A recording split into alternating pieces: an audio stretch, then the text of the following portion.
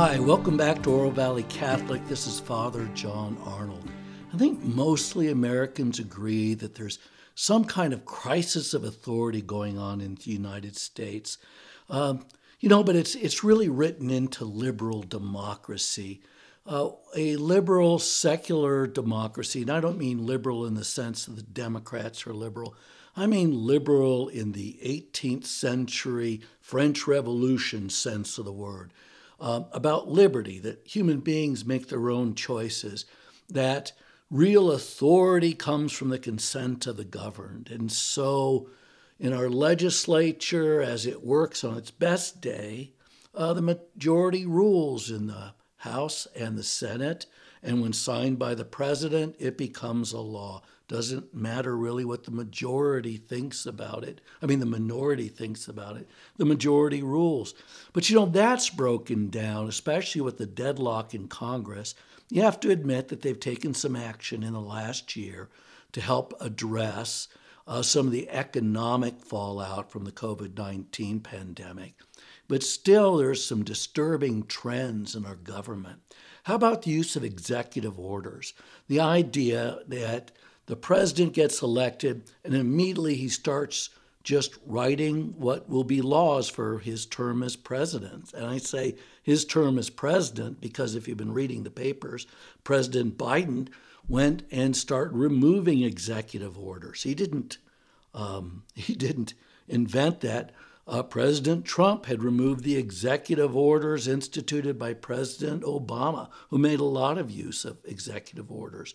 Recently, President Biden has removed the Mexico City policy, which involves use of federal funds and overseas aid for paying for women's abortions.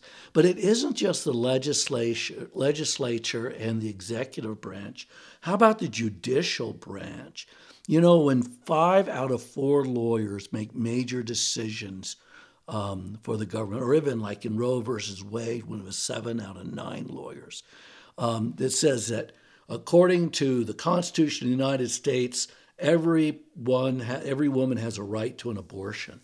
Well, that clearly is not in the Constitution. They made up this notion of the penumbra, and as soon as Roe versus Wade became law, the idea of the penumbra was dropped like a hot potato.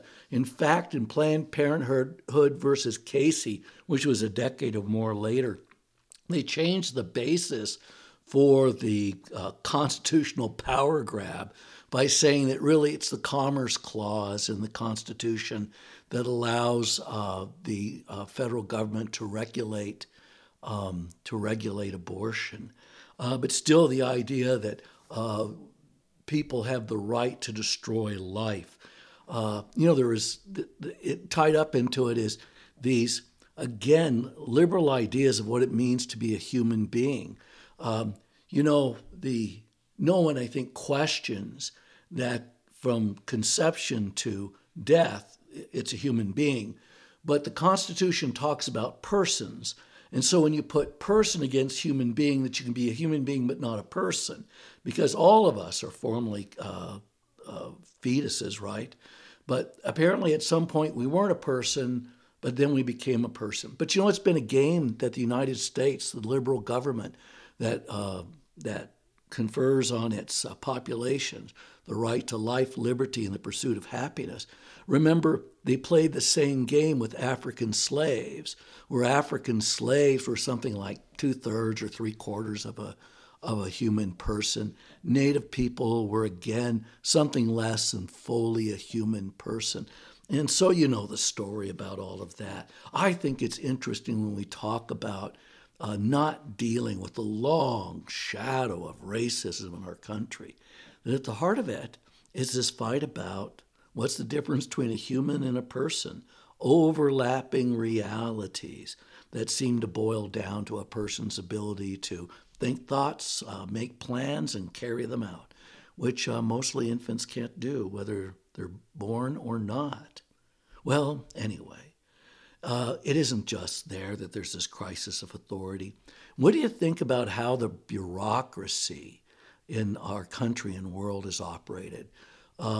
the World Health Organization or the Center for Disease Control. I mean, when you look at all the cacophony of voices out there talking about what we do to prevent these surges, and we've had 3 major surges in just the last, less than a year, that says something about the expertise of scientists and administrators. And they have lost some credibility in the country, is my judgment, that they really know what they're doing. People want to believe that there's someone out there that can keep them safe. But obviously, there are limits even to that. And crisis of authority. How about this thing with the bishops, Cardinal Cupich and Archbishop Gomez, the president of the United States Conference of Catholic Bishops? The Pope puts out his statement congratulating President Biden. The Conference of Catholic Bishops puts out another one, which is very critical of his stance on abortion, which ought to be criticized. And then Cardinal Cupich publicly criticizes Archbishop Gomez for putting out the USCCB statement without talking to the rest of the bishops. He consulted just a handful of bishops. And so, wow, there we are. And isn't it a great gospel? And it's a great weekend because Jesus is teaching with authority, not like the scribes and Pharisees.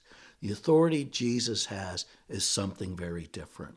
So let's turn from our troubles, the crisis of authority in our own country and everywhere, and turn to the real source of all authority, God.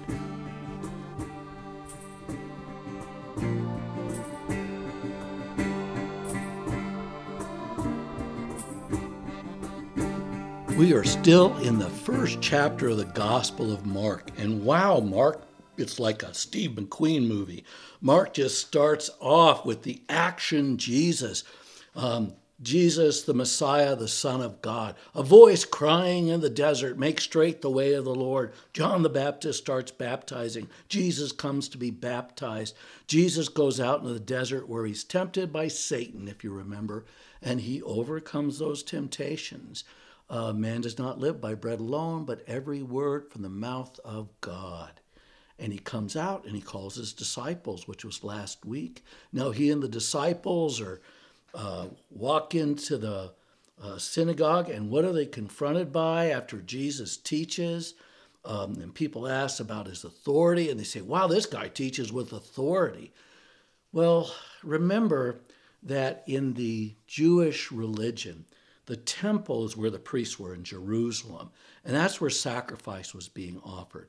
In the villages were the synagogues, and in the synagogues there might be somebody who really understands the Old Testament, the Scriptures, the Torah, and he would read. There would be something from the Torah, and then the second reading would usually be something from the prophets or the histories. Jesus is clearly reading from the second reading when he's talking about Isaiah and freeing people. And then as he's looking around, he's challenged not by the other villagers, but he's challenged by this unclean spirit. And do you remember what the unclean spirit says to him? It says, I know who you are. You're the Holy One of God. Well, that's an interesting reference because he doesn't call him the Messiah, doesn't call him the Son of God. He calls him the Holy One of God. And I think that may be the only time in Scripture that Jesus is referred to like that. It's the one time I'm presently aware of. You can make me presently aware of other ones, but I think that's it. And it's a reference to Psalm 106, verse 16. And it's a reference to Aaron, who is called the Holy One of God. Do you remember Aaron is Moses' brother, and he's the first and true priest of Israel? And so when Mark refers, when this demon, out of his mouth comes this reference to being the Holy One of God. Well, it's this Jesus as priest, remember prophet and king, but priest, this other identity that's there, that Jesus intercedes to deliver people from their sins and the domination of evil. And then do you remember what what the demon says next? Have you come to destroy us? Well, that's an interesting statement because if you remember, and no doubt you do, Genesis chapter 3, verse 15, Adam and Eve fall. Do you remember? Adam is punished because he's got to work and he farms, and all he gets out of the earth is thorns and thistles. And his poor wife is being dominated by Adam, and she'll bring children out in pain. But then God makes a promise to Eve. And here's what the promise is in Genesis 3:15. I will put enmity between you and the woman, and between your offspring and hers. They will strike at your head while you strike at their heel. Well, they're both dangerous blows, right? Crushing the serpent's head will kill the serpent. But it's going to happen through the death of the person that does it, because a poisonous serpent stripes at the heel. That's how you die. Well, the point of it is the serpent, the demon, is referring to this prophecy in the book of Genesis, that the son of the woman, the new Adam, that he is going to crush evil in the world. And this is a major identity for Jesus in the Gospel of Mark, his power over the spiritual world. We think of him as a healer, right? He brings people back from the dead. He heals the blind. He makes the lame walk. Clearly, he has power over diseases. That is, power over the natural world. There's no way to explain Jesus, why people were attracted to him, without recognizing that these miracles were a reality. He did these things. But in Mark, there's a special prominence to Jesus and his power over unclean spirits. You know, we say demons, but the word used in Greek is pneuma. It's the same word we use for the Holy Spirit. But the Holy Spirit is a clean spirit, the Holy Spirit, uncreated, the Godhead. Demons are created an unclean spirit. They're disconnected from their maker. And so Mark 1, verse 21, this demon calls him the Holy One of God, and if you come to destroy us. Then you go to Mark 5, verse 1, and that's the story of the Gerasene demoniac. Remember, Jesus crosses the sea, they get out and it's dark, and they come into a cemetery, and there's this possessed man that nobody can hold. He's broken out of shackles. And remember, Jesus talks in the Gospel of Mark about plundering, taking away the possessions of the strong man. Must be a stronger man if you can go to the devil's house and take what he has, right? I mean, that's how Jesus talks about who he is. He takes people out of Satan's thrall. Mark chapter 7, verse 24. Do you remember? It's a non-Jewish woman. It's the Syrophoenician woman who comes to Jesus. And her daughter is troubled by an unclean spirit. And Jesus says, we don't give the food of the children to the dogs. Oh, that poor woman. And she says, Lord, even the dogs get the crumbs from the table. That's Mark's gospel. And Jesus never even meets the daughter. He just says, that demon has left her. Go home to your daughter. Mark chapter 9, verses 14 is the possessed boy. Do you remember? He's possessed, and dad asks him, please help my son, because the demon throws him into the fire, and he just can't resist it. And Jesus asks, do you believe? And the man says, dad says, Lord, I believe. Help me in my unbelief, which is a great prayer. A fractured nature of faith.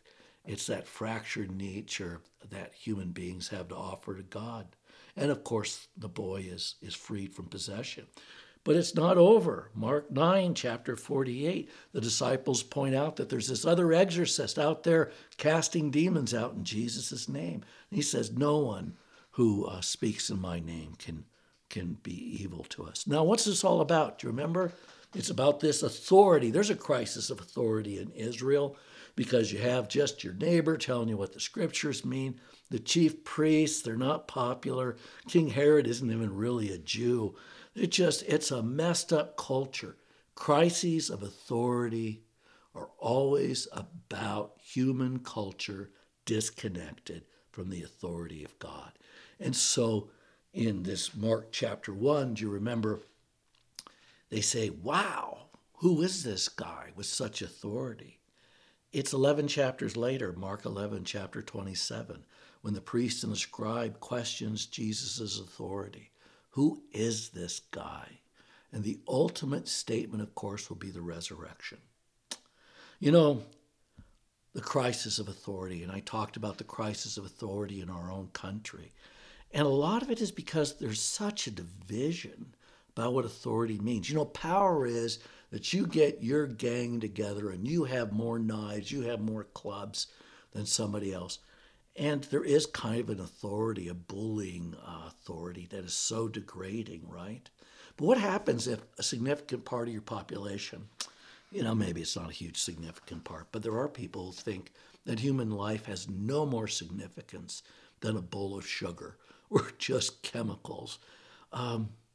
What they miss is this narrative in Mark that's so clear in the story of Jesus the exorcist, that there's two kingdoms at war, that there's a crisis in this world where we are at war between the kingdom of God and the ruler of this world, which is very familiar to Christian listeners.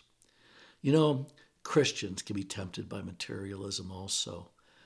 We worry about the vaccine, we worry about the economy. And it's not just that these things are unimportant, because they're not unimportant, they're important. They're just not ultimately important. You know, and that is St. Paul's point when he's talking about marriage.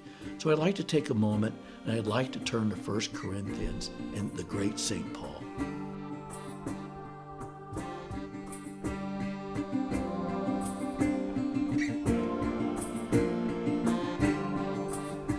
In 1 Corinthians chapter 7, St. Paul is very concerned about marriage. He's concerned about marriage because the master was concerned about marriage and family. You probably remember again in the Gospel of Mark chapter 10, verses 1 through 12. Remember the Pharisees come to Jesus, who believes in not the Pharisees, the Sadducees, come to Jesus because Jesus is preaching the resurrection. And the Sadducees ask this question. Well, you know, there's this woman, her husband dies without leaving her kids, so the brother marries her, and then the next brother, then the next brother, and on and on and on. Do you remember the story? It's about levirate marriage. And then the smart alecky question is, well, whose wife will she be in the world to come? And that's Jesus says, you people are very much mistaken. In the world to come, we'll live like angels. People won't be given in marriage, and they won't take anybody in marriage. A man takes a woman in marriage in the ancient world. The woman is given in marriage. And this idea of taking a wife and a wife giving herself is really at the heart of ancient culture. It's why Jesus is so revolutionary, because among some of his closest followers were women. And so St. Paul is very much the follower, the disciple of Jesus, and no less so or no more so than in 1 Corinthians chapter 7. In verse 3 of that chapter, if you go back and read it, it says that husbands have authority over their wife's body, and the wife, get this, has authority over the man's body. Hey, they're equals in marriage, according to St. Paul. And this goes right back to Jesus' teaching about the problem of Genesis. You know, the idea, and we started out this way, where Eve falls, Adam falls, and so now Adam's got to make his work living in the world with thorns and thistles, and Eve's going to be dominated by her husband, and there's this promise that the child of Eve will destroy the serpent. That's God's curse on the serpent. Well, what follows out of that is this whole understanding of the relationship between man and woman, which kind of dominated the ancient world in and outside of Israel. Who's in control, right? How different is it when you say that the wife has authority over the man's body, the man has authority over his wife's body. It's about fidelity in marriage, because it's in that chapter of chapter 10 in Mark that Jesus says, in the beginning, man was made for woman and woman was made for man. And so this idea that Paul has, that he gets from the Lord, that for the baptized, this curse coming out of the fall in Genesis 3 doesn't apply to Christians. We're supposed to live in the pre-lapsarian state, the lapsarian to elapsed from God's grace. That's why marriage is a sacrament, because it points to the restoration of the original dignity of man and woman. St. John Paul II, in his Theology of the Body, really goes into great depth understanding these stories and what the life of grace does in marriage and why marriage is a sacrament. But he's not the first. The first is St. Paul, coming right up how Jesus talks about marriage. And you have to see the move Jesus has made, that man and woman are side by side as they were just the moment before they met the serpent. Except now they're once again walking with their Savior because they encounter him in the Eucharist and in the Word of God and in the body of Christ, which is the church.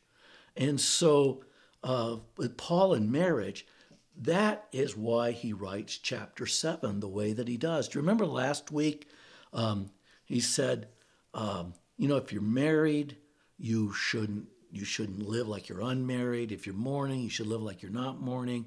If you're rejoicing, live like you're not rejoicing. And at the heart of it was a sense of detachment, because that the struggles that we have in this world are going away. And so we have to look at that the resurrected life is present now, but not fully yet. This is the great paradox of Christianity, that the life of grace is present in Christian marriage, but it's pointing towards something greater, and it's the union of Christ and his church. And so here's what I tell people, because I think it's the best way to think about marriage. Blessed is the woman who in her husband meets God's love for her. Blessed is the man who in his wife meets God's love for him. The true source of love, this union between God and the church, present in marriage. But you have to see it for what it is. The first sign, the first sacrament of the restored nature of humanity.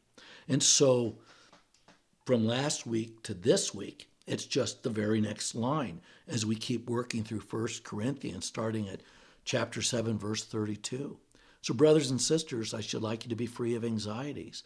An unmarried man is anxious about the things of the world, how he may please the Lord, because he is focused on the world to come. It's a prophetic stance.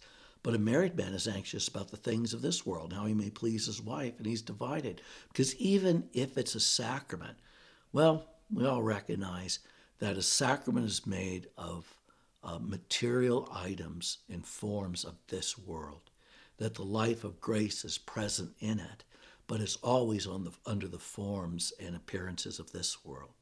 So then an unmarried woman or a virgin of Parthenos, a young girl, is anxious about the things of the Lord. They want to please God so that they may be holy in both body and spirit, because a woman is the same heir to the life of grace that a man is. But he says a married woman, on the other hand, is anxious about the things of the world, how she may please her husband. And I'm telling you this for your own benefit, not to impose a restraint upon you, but for the sake of propriety and adherence to the Lord without distraction. Well, St. Paul, he was a celibate. The scholars really disagree about whether he's married and perhaps a widower. Later in chapter 9 in Corinthians, he says he has the same rights as Cephas, Peter, right, who he says travels with his wife, who is a believer. And so Peter is living not a celibate life, but a married life. Although there's other references in Scripture to the Adelpha Gunikai, which is the sister wife. That is, it's this marriage of mutual care where the bishop, apparently, or the priest is giving his care to the church, but he has a woman that cares for him. What they would call in modern Catholic circles the mystical marriage. And so there's clearly the same struggle in the early church with all this that there is now. You know, we have all our own struggles over the celibate priesthood. But let's not forget what the witness of the celibate is. The witness of the celibate is to witness to the love of God, which transcends the relationships of this world, but is made present in a relationship in this world. So for the priest, we're supposed to love our parish like you love a spouse. But I think if you're being alert, right, that the same kinds of problems exist with the priest and his parish as between a husband and a wife. So we should have some mercy on each other, right? Because we're all working and cooperating with grace, trying to be who God made us to be. But we shouldn't lose sight of the power of this authority, that when we are trying to live devout lives as Catholic married people or a Catholic priest, it's because we're trying to live this mystery that Christ and his authority talks about. In Mark 1, two worlds meet, the material world and the spiritual world. And it's this clash between God dominating the demon in Mark 1. And so the two worlds meet very visibly there. But St. Paul's point is they also meet in marriage, you know, that we live in this world, but with an eye towards the next. And it helps us to love and value what's in this world. So anyway, I'd like to bring this all to a conclusion. So hang in there.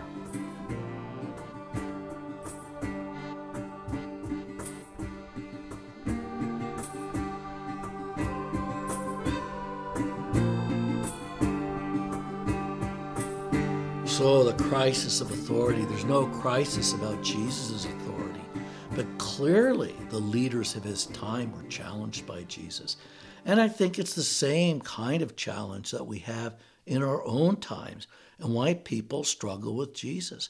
Because Jesus calls us to think about the moral decisions we make, how we live our marriages, our priesthood, what we do every day, and what kind of person it makes us. To live under the authority of God is to live with one foot in this world and one in the next. You know, Jesus showed his power over the natural world through his healings, his power over the spiritual world through his work as an exorcist. But you got to believe that a human being is something more than a cup of sugar, just a collection of chemicals. Because Jesus says we're more than a cup of sugar. He said we're more than many sparrows. But as I keep pointing out, all the roads in the New Testament lead back to Genesis and the promise that God made to the serpent. And so when you think that Jesus strikes at the serpent's head and destroys, but the serpent kills Jesus, the image of the cross is the fulfillment of the prophecy made in Genesis 3, verse 5, that is what brings about the salvation of the world. And the great sign of it is the restoration of marriage, the connection between man and woman. Remember, Eve was taken from the side of Adam. Do you remember that? That's why Jesus says that in marriage they become one flesh. They're reunited. And a humanity is made whole, male and female in marriage. And that somehow that's a sign of what the intimacy and the hope of heaven is, that our whole human community is healed. At least that's what St. Paul believed, and he believed it because the Lord taught it to him. And St. Paul, John the Baptist, and Jesus lived lives as celibates in witness to the power of the world that's coming. So pray for celibates. And let's pray that celibates pray for married people. And let's see what kind of authority we can generate by the example of how we live our life and live the gospel. So this is Father John Arnold. This has been Oro Valley Catholic.